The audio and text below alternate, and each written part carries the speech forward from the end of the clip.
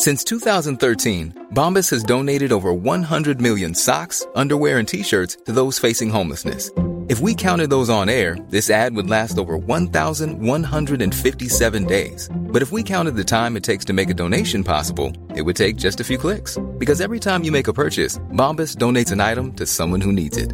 Go to bombas.com/ACAST and use code ACAST for 20% off your first purchase. That's bombas.com/ACAST, code ACAST.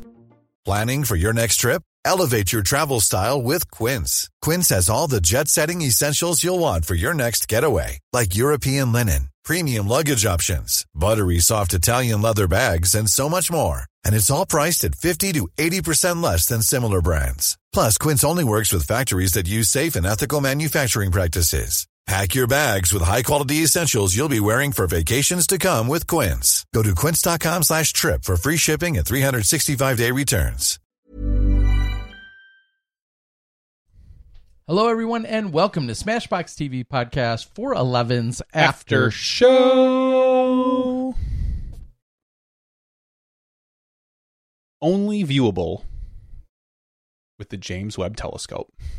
Our after show. Yeah. We're that far out there. Uh-huh.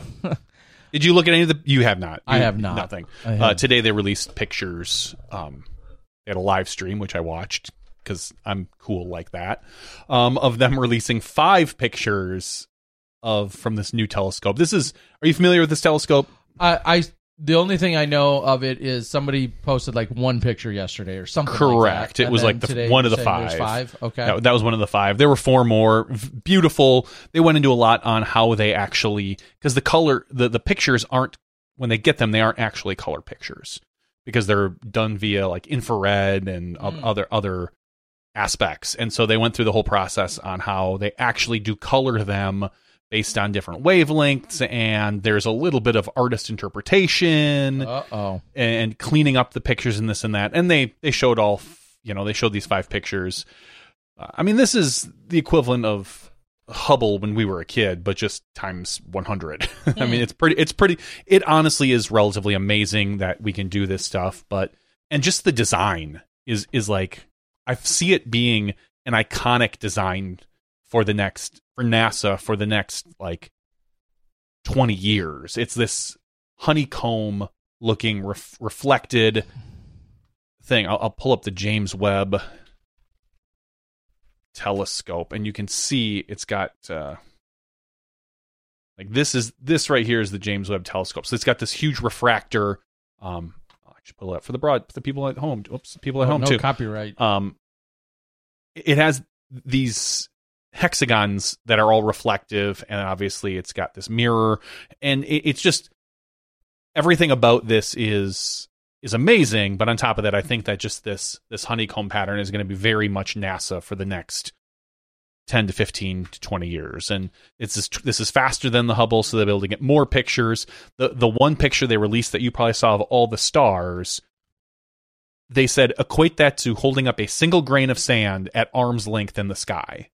That is what the picture entailed. Wow. So for reference, the sky there's a lot of grains of sand in the sky if you want to take a look. Yeah. But pictures were really cool, and I'm a nerd like that, so I got a real good kick out of watching them do this. The other thing I got a kick out of, their live broadcast. Yeah. What a mess. Okay. It was kind of funny in that you would hear, she'd like, hey, we're going to go over to Perth, Australia and talk to some people there and wave to the crowd. And then the people would be sitting there looking, and you'd hear her in the background like, hey, Perth, and no one would do anything. And you could just tell there was a delay. And then people would cheer and they'd cut away. At one point, they cut away to a different guy. And then 3 seconds later, you could hear the guy again on repeat. So somebody in the control room had a hot mic. At one point, I heard her say something when they cut away. I heard the person who was running the not the live stream, but in front of the camera, basically saying, guys, I'm getting a lot of IFB in my ear. I can't. And then she cut off hardcore. And it's just, live production is difficult, even for NASA. If a bunch of rocket scientists can't figure out live broadcasting, get off our case. So it was really cool. Huh. So they don't have it figured out entirely. I'm just, SpaceX has like 2 or 3 legs up on them because that SpaceX one is always pretty tight. It's really well done. The NASA one looks like they hired like a high schooler that had just learned OBS or vMix to run it or something like that. I got a kick out of it. And I'm not saying I would do any better because live production is hard, especially when you're bringing in all those sources and all those different people. They would cut to a shot and there'd be 2 people and one of their mics was turned off and then you'd quickly hear it turn back on and just things like that. I just got a kick out of watching some of the live production done by NASA. Ultimately, though, I was there to see the pictures and I thought it was really cool. All right. Well, I've got something completely unrelated to quickly throw out that, as some of you know, a few weeks ago, myself and Matt Graham, along with Todd Dodge, all kind of constructed a quick little crew to do some media work over at Maple Hill. And I had a lot of fun being there.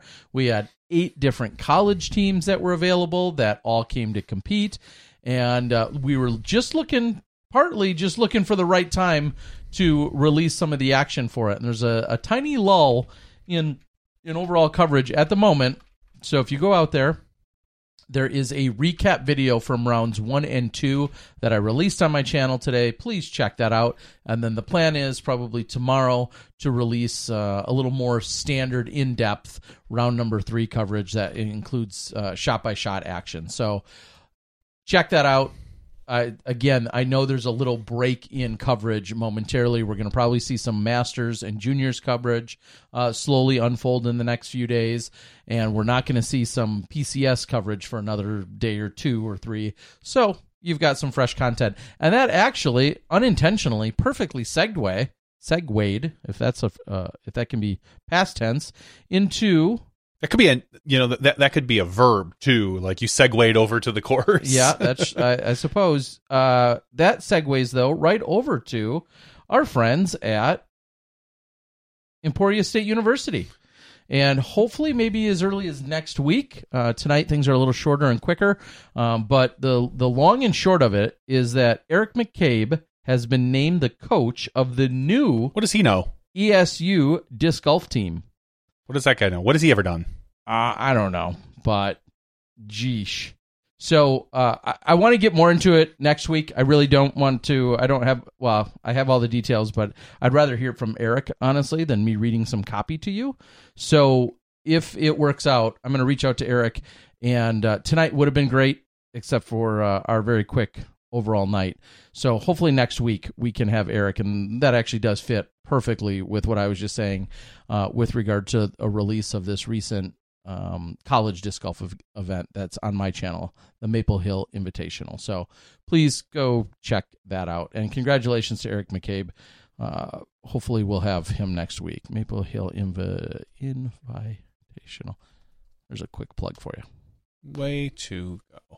Okay, it's out there. All right, let's get caught up on other things that have come in on the board. I have a question about something that happened on 13. Zach Arlinghouse threw a shot that knocked a dead limb off a tree. It was 6 inches wide at base and 12 feet long, smacked into several pieces. Okay. So as they jokingly, he did a little tree trimming. Yep. It screwed an upshot by Bradley Williams. I don't know as a spotter, could I remove that from the fairway? That's a good question. It happened during the round. So only if it could be proven or if it's known to have happened during the round, can you remove something like that? So as a spotter, I guess technically can do whatever the heck you want, but I would think so. I'd have to double check that, but I would think that you could. I guess the other question is, could you not? Right? I mean, is there anything saying you can't? I guess would be the way I'd look at it. We'd have to look it up, and this is exactly why the PDGA rules are open book when it comes to the test and when they're available everywhere, is because in a scenario like that, you would go out and look it up. I would think that you could. it fell during the round, and that's always part of the conversation was something there at the beginning of the round, or did it happen during the round? And that happened during the round. So in that case, I would think that it could be. I guess it's always interesting, like, does it matter if it's a spotter as opposed to a player? And what if a player, I mean, it brings up so many questions, honestly, because what if you, let's say it's the old school shotgun start. You started on hole 14. So you played 13, like you practiced it right up until the 2-minute warning. You had played it and you were very familiar with it. And then all of a sudden, and there's the stick is not there, but then the round starts, and then by the time you get to it, it's your final hole, and you see the stick is there. So it clearly fell during the round because you were there all the way till the 2 minutes, and then you started on 14, so you're ending on 13. Then is your argument that you could move it? I'd have to look it up. I don't know. There was a little bit of talk this week about from some of our pros. Drew Gibson talked about whether or not we need to think about calling events due to safety, whether there was too much rain or wind. I don't like the wind thing. I think you're just being a whiner at that point. But I understand there could be safety factors for too much rain, even if there's no lightning. A course like Idlewild, where there's a few up and downs, there could be a lot of mud. It could get dangerous. We saw that with USCGC a few years back, where there wasn't quite lightning yet, but the winds were very high, and there was rain, and tree branches were falling. Yeah. I can understand that at a course like Idlewild. I do believe that there are instances where just safety is a factor, whether it's the ground, if it's raining heavy enough, it's almost impossible to get footing, whether you're doing forehand or backhand. I have no problem with that. But in general, I don't think you should be calling a tournament just because of wind, a la DDO. That's just unfortunate conditions. Kind of aligned with that second thought was Andrew Presnell, who had talked about how he felt that players should be grouped by rating on first round, that the because players of the weather of similar conditions ratings should be grouped together. Which I understand. I don't necessarily agree with, but what I could look at, and we don't have. Here's why I don't necessarily think it's that important. We're getting to the point in our sport where almost all of our players that are playing these events are practically 1,010 rated and up, or 1,000 rated and up. So who do you pick on? The guy who's 1,000, 1,010, make them go off early in the morning as opposed to the 1,030 guy? Do you just split the field in half and say, all right, well, the average rating is, or the mean, so to speak, you'd want to probably not the average, would be median? It'd be the median. Is 1,014. So everyone under 1,014, we're just going to randomly mix you up. You're going to go in the morning, and everyone after that goes in the afternoon, or you kind of find a middle point for that and do it that way. I could understand if we went that direction. I don't necessarily think it's that valuable because, as we see, these days it feels like almost anybody can win these events regardless of where you are, and he wants similar conditions for similar rated players. So, which is not a wild theory if you look at what the PDGA has done over the last few years, specifically with Worlds. Mm-hmm. They have traditionally now, and this has happened for a number of years, they have traditionally grouped similarly rated players in, when we've had multiple pools, at least, they've put your top, basically most of the people who are in contention to possibly win, they'll be putting in the A pool. Mm-hmm. Everybody else gets put in the B pool. That's as of late, or at least some of the it had worked out that way. And that was from a competitive standpoint, from exactly what you're saying, which is, why would you have some players? Yeah. This is especially true when we were playing two different courses on the same day. And why would you have a certain group of players that are on one course and maybe 30 minutes away, another group of players on in totally different conditions? And that it has kind of gone away largely due to the overall new teeing in the way that we go off with the tee times. However, let's use a great example though, and here's where Andrew's argument I think has some validity. What happens when you're 10-20 and you're essentially never on a feature card, which means you're in that pool. Cool. There's a lot of people that are never on a feature card. You're in that pool of traditionally then going earlier in the day, and of course sometimes that could be to your advantage. Maybe you played in a round that had no wind or no rain. I understand where his argument. I think he got blasted a little too hard personally. No, I don't think necessarily. From what I read from it, I feel like people really went too hard on responding to him. Is personally what I feel like. Yeah, let's look at it this way. Andrew Fish, rarely on a feature card, 1022 rated. Which means he'll never be at 3 o'clock. Correct. Ezra Robinson. Paul McBeth will always be at 3 o'clock.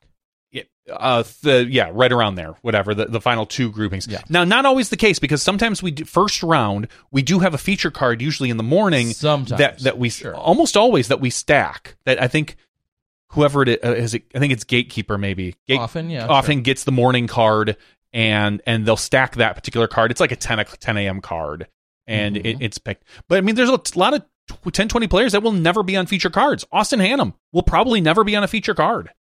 Because he's a good player, but if Prodigy is going to pick a player, they're probably going to pick Gannon or Ezra or someone who is playing very well right now. And Austin is by no means a schlub. He finished 9th, but he's just not a draw right now.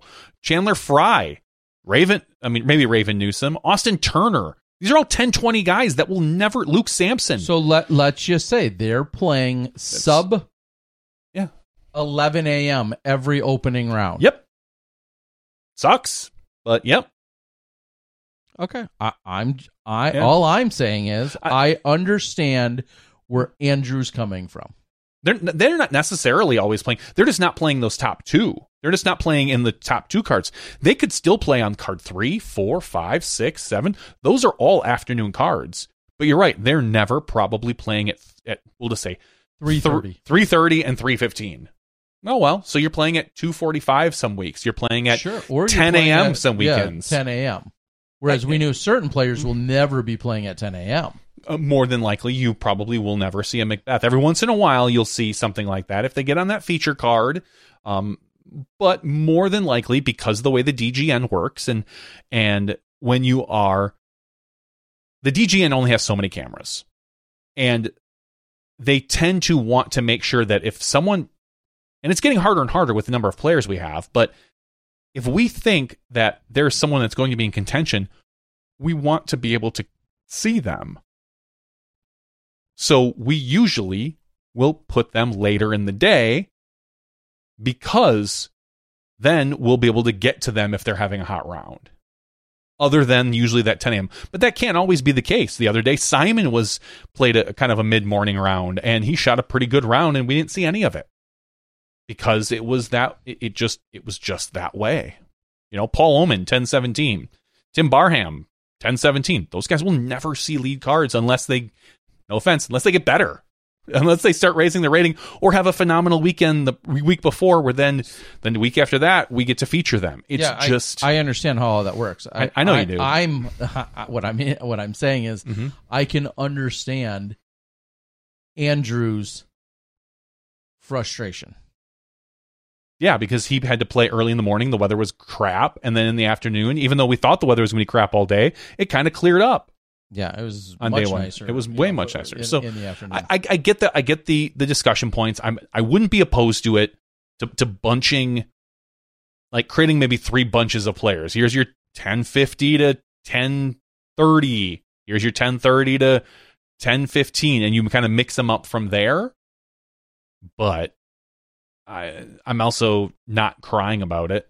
Not saying he is. I'm just not going to cry that it's not going to happen, because frankly, everyone plays throughout the season. Most people will get mixed up other than your stars. And sometimes it's going to... Yeah, which I think is the whole crux of the entire conversation. Like the But sometimes some the would afternoon argue the rich get richer. Not I always. think. Maybe no, they, of course not. They could have terrible weather conditions That's in right. the afternoon. That's absolutely possible. But yeah, I'm not even going to continue this. Correct. It's just he wants the same conditions for the same ranked players, so to speak, and I wouldn't be opposed to it, but I also don't care enough. I don't think it's a high enough priority at this point. What makes it a higher priority for you? What do you mean? What? Never mind. All right. So moving on. That was a conversation that was held this weekend, and as you said about playing in the various conditions, at least at one point, I know I heard somebody on one of our cards I don't remember what day or what card it was or what person it was like, well, that's not safe, is what they had said. Like, you're always welcome to call an unplayable lie and then take a stroke for that, but you can't just deem, well, there's a log here or there's something there, or I don't like that footing, therefore, like, if you want to call an unsafe lie, you're always welcome to do that, or an unplayable lie, however the terminology is. I don't have my rule book in front of me. You're always welcome to do that with penalty, but it doesn't become a subjective scenario of, well, you have to stand there. Yeah, that doesn't look safe. I mean, there's a lot of not safe looking things I've stood in that I guess what I'm really trying to say is, I feel like our pros they could benefit from rereading the rule book every once in a while. Sure. That's what I'm trying to say. And the other thing, in relation to Drew Gibson, nobody's forcing anyone to play in general. Oh, sure. If you're at the course and it's pouring and it's Idlewild and it's slippery, cool. Natalie Ryan just said, I'm outsies. Yeah. See you later. I'm out of here. I'm not mentally prepared for this weather. I'm not prepared physically for this weather. I'm out of here. And she walked off. She just didn't show up for her next round. She was like, cool, I'm done. I'm DNFing. I'll see you at the next tournament, guys. Mm-hmm. And that's just the way it went. I don't blame her. If you're not ready or you don't feel like you're prepared, why risk injury? She's had a hamstring issue in the past. No one forces you to play these events. Yeah. I very much agree that if you don't feel comfortable, and clearly everybody has a different threshold of that. Mm-hmm. Some players are, and I don't want to just say more prepared, but just due to their throwing style, this affects some players more than another. And I feel like that was talked about more than once this weekend, is somebody that had a standstill forehand shot probably had a significant advantage at one point or another more than normal, because they weren't using some form of run up and they weren't relying on their footwork nearly as much. That can definitely play as a distinct advantage. Now, I'll be the first to admit, does it suck to throw a shot on hole 18 in the dead center of the fairway, and that happens to be that's where you want to land for your throw, for your flight. But it's the muddiest spot. But it's the muddiest spot, because that's been walked through. I just always, I guess when I hear the argument about... Wow, does it really suck to be the last group coming through in rain and your tee pad's covered in mud as opposed to the first groups that walk absolutely. I would want to be teeing off early every day, so you wouldn't have to worry about that. That would be much better. Just saying. So, so I guess... I'll agree with Dust Esports out there on the board. The tee pad you always want as best as it can be, but you realize, like, a weekend like this, like, what can you do? Yeah, just there were brooms available. You could do your best, but those pads still can get slick, and yeah. So, or you pull the Gannon Burr and drop down 2 towels. That's one way. That's certainly. I've never seen that in my entire life. I have never seen someone put down 2 individual towels, one under each foot, to throw in the middle of a fairway. I've seen ginormous towels on tee pads, like beach towels that someone lays down and they almost have a full tee pad of towel. I've never seen 2 small individual towels in a fairway. Those towels had to be... I suppose you could probably reuse those every fairway, because who cares if they get really dirty? Yeah, dirt and nasty. But yeah, anyway. They ended up getting solid. washed, I saw, thanks to Matt Ballard. Great job. Yeah, it's... and someone just said on the board something about limiting spectators. What I would say to that is it's so funny, like all of the problems that arise were either not problems or were the exact opposite of what we thought or wanted at one other point. And I guess another example of that is I read somewhere somebody saying, well, there was a huge roar when Matty O was putting on 17. That's what I heard. And maybe just because I've been at enough events for a long period of time now, that happens at every tournament, especially during the last round, especially as the crowds have gotten bigger and they're following people around. There is, in my opinion, I don't know how in the world you would ever prevent that. No, you can't. You absolutely can't. Does it suck for the player? Absolutely. But guess what? Matty O is a phenomenal player who's thrown some crazy good shots. He has been the cause of that. Exactly. Probably more times than it has affected him. So that is exactly it. I love Matty O, but I have zero sympathy for that kind of issue or problem that we have, that, oh no, our dedicated fans are too loud cheering for somebody. We talked about it with, who won the other day when we were saying Ricky was making a run? Who do we have on? And you could hear the Ricky roars in the background. Oh, sure. That's the way it worked. It was at Preserve. Yeah, I forget who even won that event. It's been so long, Terry. But either way, I've got zero complaints about that. Yeah. So anyway, so the point, related to that is, oh no, we have all these spectators, we have all these Bradley people here. Yes, thank you, Bradley. Doing all these things. Spectator traffic, as he says, destroyed those fairways. There is some complaints to that. I can understand that. Like that. And again, another reason why teeing off earlier in the day probably would have been better. But there's not as much spectator traffic early in the week. Spectators in general either. Earlier in the week and when the weather was down. I mean, we do need to make sure that as our sport grows, that we are in more control of spectators. I have heard our cameramen multiple times at different events say, hey, these spectators are not being monitored. They're out of control. There's nobody holding them back at times. You shouldn't have spectators probably walking through fairways. And there should be designated areas they can walk around fairways, not through them. But we're not. I mean, that's a lot of volunteers, and that's a lot of movement. And when you get to a place like Idlewild, there ain't a lot of places to walk sometimes. And that's what I was just going to say. And specifically, so at Idlewild, like they have it at some of the other places, they have a general admission area that's roped off where people can stand and they can walk and they can hang out. And then there is a limited amount of people that have VIP access that can go through some of these more congested, tighter corridors and fairways and whatnot. And all I think is, when you're down on 17, there's essentially no way to get back logically out to the end of the tournament other than going the long pathway to 18 and then walking down 18. Like, that's how you get out of that course, so to speak. Even if it was limited, which it probably was, to just VIPs, I think, cool. None of those problems would have existed if it was sunny all 3 days. Like, that's just it. I'm not saying it's impossible to account for it, but it's not something you're necessarily thinking about as to, oh, well, hey, we might get this torrential downpour for a day or two, and the hundreds of fans that are coming through here are going to actually make it way worse. I don't know how you perfectly plan for those types of things. Live and learn.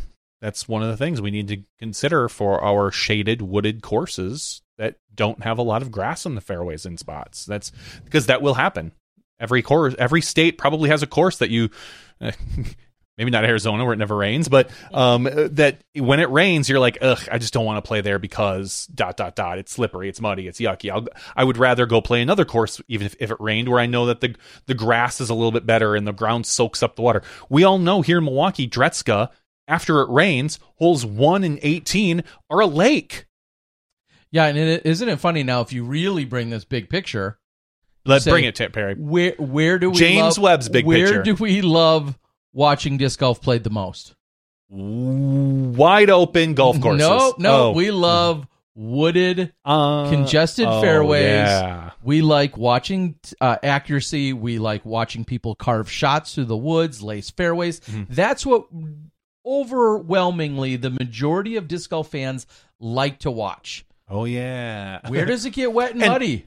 Oh, in these wooded courses. So and that's to why be fair, I say, didn't the TD crew take a bunch of stone or something on one of the holes? And they're doing their best. So this is not a rip on Idlewild because they did above and beyond what most courses would do. They laid down in between, I think, second and third round. Yeah, they went out and put down a ton of traffic bond, like really, like a crushed limestone. They put down traffic bond. That was incredible. It created unbelievable grip and traction throughout some of the muddiest parts on that course. So shout out to them. Exactly.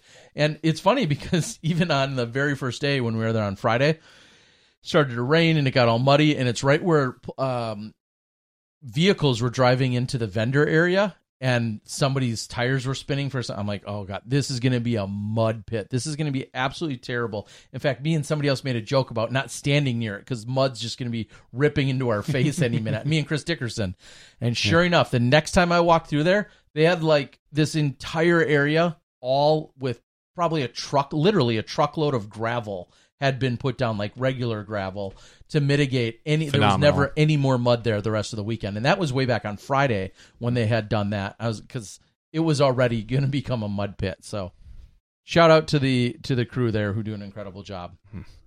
So for every problem we're having now, just know at one point we were begging for something that now has led us to that problem. So as you're saying, it's like it's all. Two steps forward, one step back. Exactly. We'll get there. A slippery one at that. 2 steps forward, and then you slide on your ass, and then you take some steps back. Yeah. So just that's what I say, and I don't mean that to be pessimistic. I'm just saying it's all about perspective too. That think about the problems we're having now. Our spectators are too loud. We have too many walking around. But yet we want more money and we want everything infused and we want, all these opportunities. So I went someplace where there were a ton of spectators and it was really dry. I'll let you then complete your Alpine Valley. Oh, okay.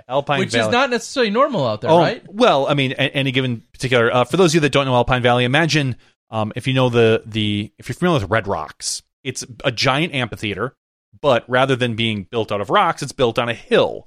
And so the last 2/3 of it is nothing but a grass, just regular or whatever. I've been to Alpine Valley 3 times now. All 3 of them actually have seen Rage Against the Machine there.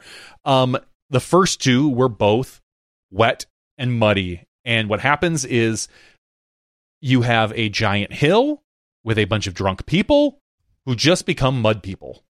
And it becomes a giant mudslide. This was the first time I've ever sat in the grass seats. Thankfully, it was a gorgeous night.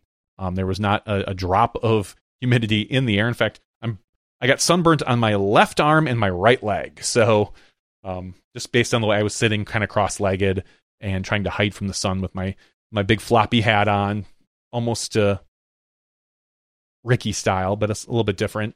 And I got a little sunburn. So funny thing is, this was on Saturday. I'm walking to meet a friend who was at the concert as well. A bunch of people that were in the Wisconsin area were at this concert. But a friend of mine was there. I get over by the merch tent, and I turn, and there's a guy in a Macbeth shirt. Not the Macbeth shirt that he had on, thankfully. But it had a silhouette of Paul, and on the back it just said Macbeth. And I was standing there because I told my buddy, I'm like, hey, meet me by the merch tent. Because there's this big outside merch tent where everyone kind of congregates. I'm waiting, and this guy's standing in line, and they're not making any progress. So finally, I just kind of walk over, and I tap him on the shoulder. I'm like, hey, I don't know this person.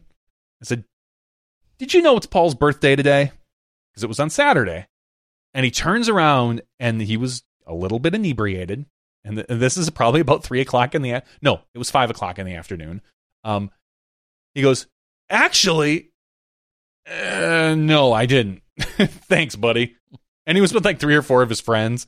And at that point, once I saw how inebriated he was, I was like, cool, have a great day, pal. Have a good one. And I kind of just walked away, ended up finding my friend Adam and whatever. We hung out and kind of pre-gamed a little bit. But I did think it was funny that the people whose car was 2 down from us one guy was wearing a disc golf shirt, brought out a couple putters to play around. They brought out Can Jam for a little while. Brock and I were debating whether we wanted to walk over and try to play, but instead we kind of hung out and just had some food and drink. But a lot of disc golf right now around. No matter where you go, Alpine Valley fits, I think there were 30,000 people there at Alpine Valley. It was packed. Like it was, as Matty O would say, balls to the pedal to the metal. That's a line of his? Yeah. I think that was an interview he did. He was like, because I think he was going to say balls to the wall, but he said like balls to the pedal to the metal or something is what Matty O had said in one of his interviews this weekend. So either way, phenomenal show as well. The guys are in their 50s now, which kind of boggles my mind, and ran around like they were in their 20s. So couldn't complain. I heard they played another show just a few days ago, yesterday, and in Chicago. I was going to say, I think we know people in Chicago. Yeah, and the lead singer, Zach De La Roca, tripped and hurt his leg or something. And so he was sitting the whole show as he was singing, which to me sounds insane based on how much he jumped and moved and screamed and yelled and did the whole thing. And of course, this may sound stupid to say, but we found in our section, I swear to God, one of the only mosh pits in the entire place showed up right in front of us. And normally you'd think it's a Rage Against the Machine show. There's probably a dozen of them. I looked around it in the grass seats. I couldn't find another one, but yet these 25-year-old college bros or 23-year-old, whatever they were, after Run the Jewels played, first rap concert I've ever been to, so that's good.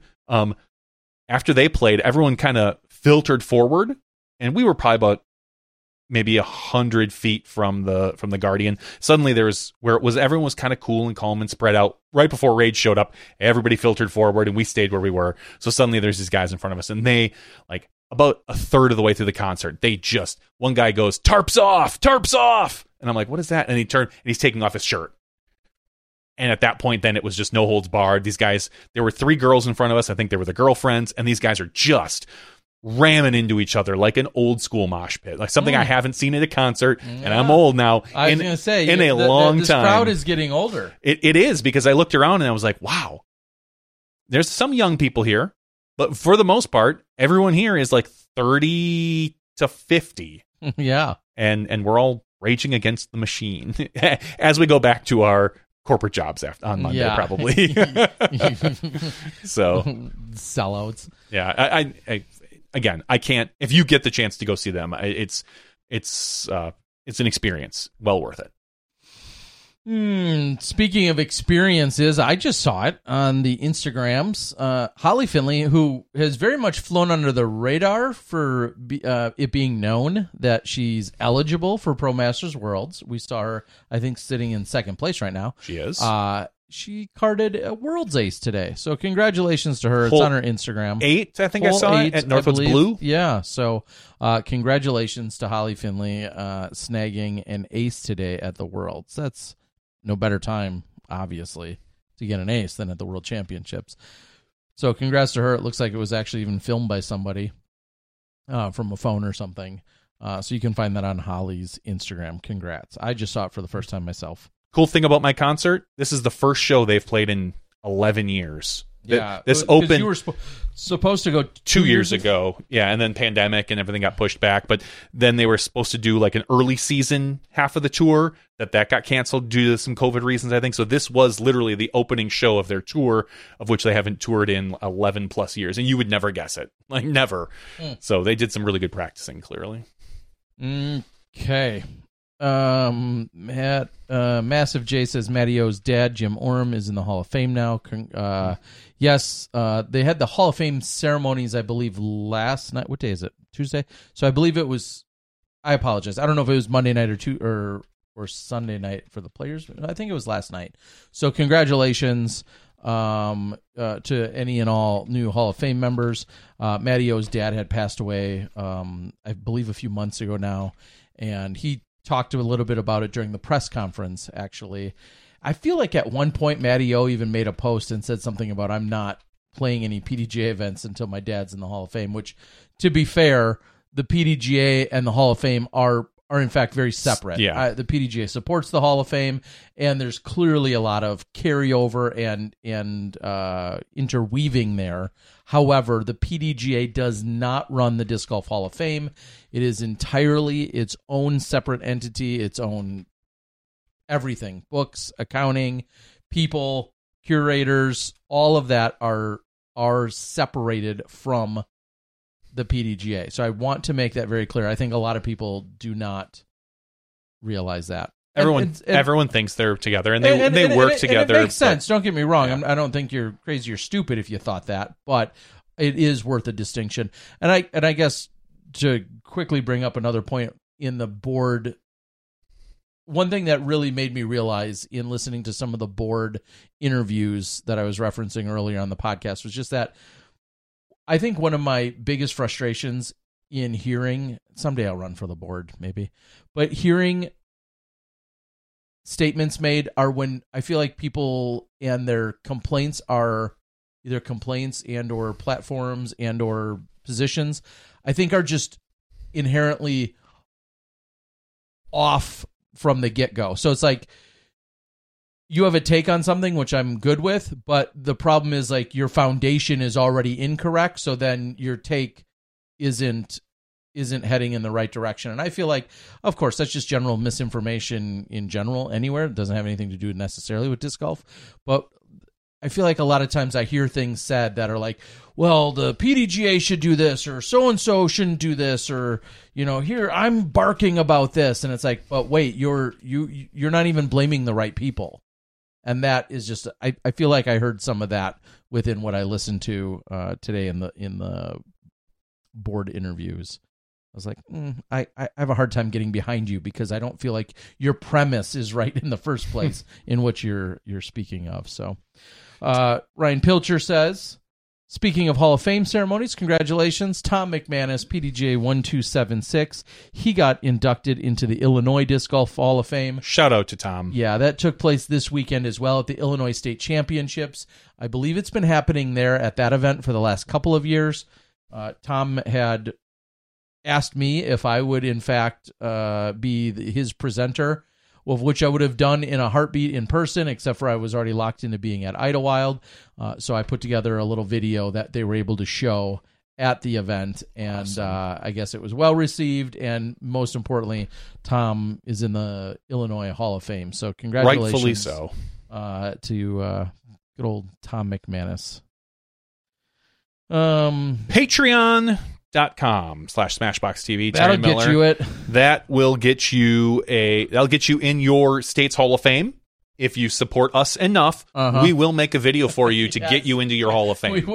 We will create our own platform, or our own. Yeah, so it's the Patreon Hall of Fame, we call it. We will get you into that. Every state has their own Patreon Hall of Fame, so please start giving now in order to be in your Patreon State Hall of Fame. You can start at Smashbox, patreon.com/SmashboxTV. So please give to get into your own Hall of Fame. This week, we're going to give something away, Terry. We're going to give away the disc member package I have right over here. I'm going to reach for it. It's on the ground. Disc member. It's right here. I don't want to show my address, although it's not hard to find. So this is from Disc Store, which is part of Disc Member. This is a monthly subscription box that you can be a part of for, I believe it's $25 a month. You'll have to forgive me if I'm wrong on that. I haven't looked in a while, but you get at least $25 worth of stuff. Usually it's closer to $40 every month. This one feels a little squishy. I think there might be a t-shirt in here. And I think... Or some boxers. Could be some boxers. Or a gold bar. I'm not 100% sure. It's a little light for a gold bar, but I'm just going to guess that it might not be that. So... Yeah, well, make sure you go out there and subscribe. It looks like it is a $29.99 is one of the darn options. Inflation. $29.99. Yeah, I believe they have a few different options depending on what you want to get. every month. I think they've got a bigger box. Wow, and a you smaller can't. box. Listen to this. We got to get caught up. It says disc member is now at 100% capacity. You have to get on their waiting list What? to possibly become. All right. So clearly they're killing it, and people are more than excited to be part of it because it says that they're currently at their capacity and not accepting new members. However, you can subscribe to the wait list to possibly get in on it. Okay, well, get in on that wait list, guys. Dang. And girls. So we're going to give this away tonight. I have everybody who has registered on Patreon, as well as the people that went to our weekly giveaways page on the Smashbox TV site. And Terry, that means, let me scroll down here. We have 178 people eligible. 178. How are we going to do this, Terry? What number do you want to draw? I've sorted it by email address in reverse order. So it's got to be, what did Isaac say he putts with in PA3? So I think 3 is the number. Is it a PA3? Be sure. Go to to prodigydiscs.com and find out for me, Terry. They don't pay me. No, but we had Isaac on. That's true. So it's right on the front page, so you don't have to worry. It's an M1 and a PA3. All PA right. 300. So the 300. The 300. It's the Start 300 clicking. plastic, not the P3. Start We're going to do clicking. 3. So our very first number we draw is 170. Ooh, our second number is 119. Terry, higher or lower than 119? Higher. The third number is 38, so you were Nailed it. way wrong. Number 38. Let me scroll down to that so I don't show everyone's where they live. And 38 is R. Justin Daniel. Nice. R. Justin Daniel. So congratulations, R. Justin. We're going to write that right now on the box so we don't forget. And Terry will be reaching out to you to get you to get your address so we can ship that to you sometime in the future. Hopefully sooner than later. But Terry's going to Europe, so you might have to, Let's see if we can get him out get before I go. That'd be ideal. That would be ideal, but ignore the dents in the box. Didn't just do that. So congratulations. Phil Mill says, all those tabs. Yeah, this is my work / broadcast / look things up computer. So I do have a lot of tabs. What do I got here? I got Live View. I got a couple spreadsheets, Facebook, Instagram, Reddit, Discord, Skip Ace, of course, Gmail, calendar. It's got a lot of stuff going on. Dang. Man. Got a lot of stuff How do you going do it? on. I don't. That's the best part.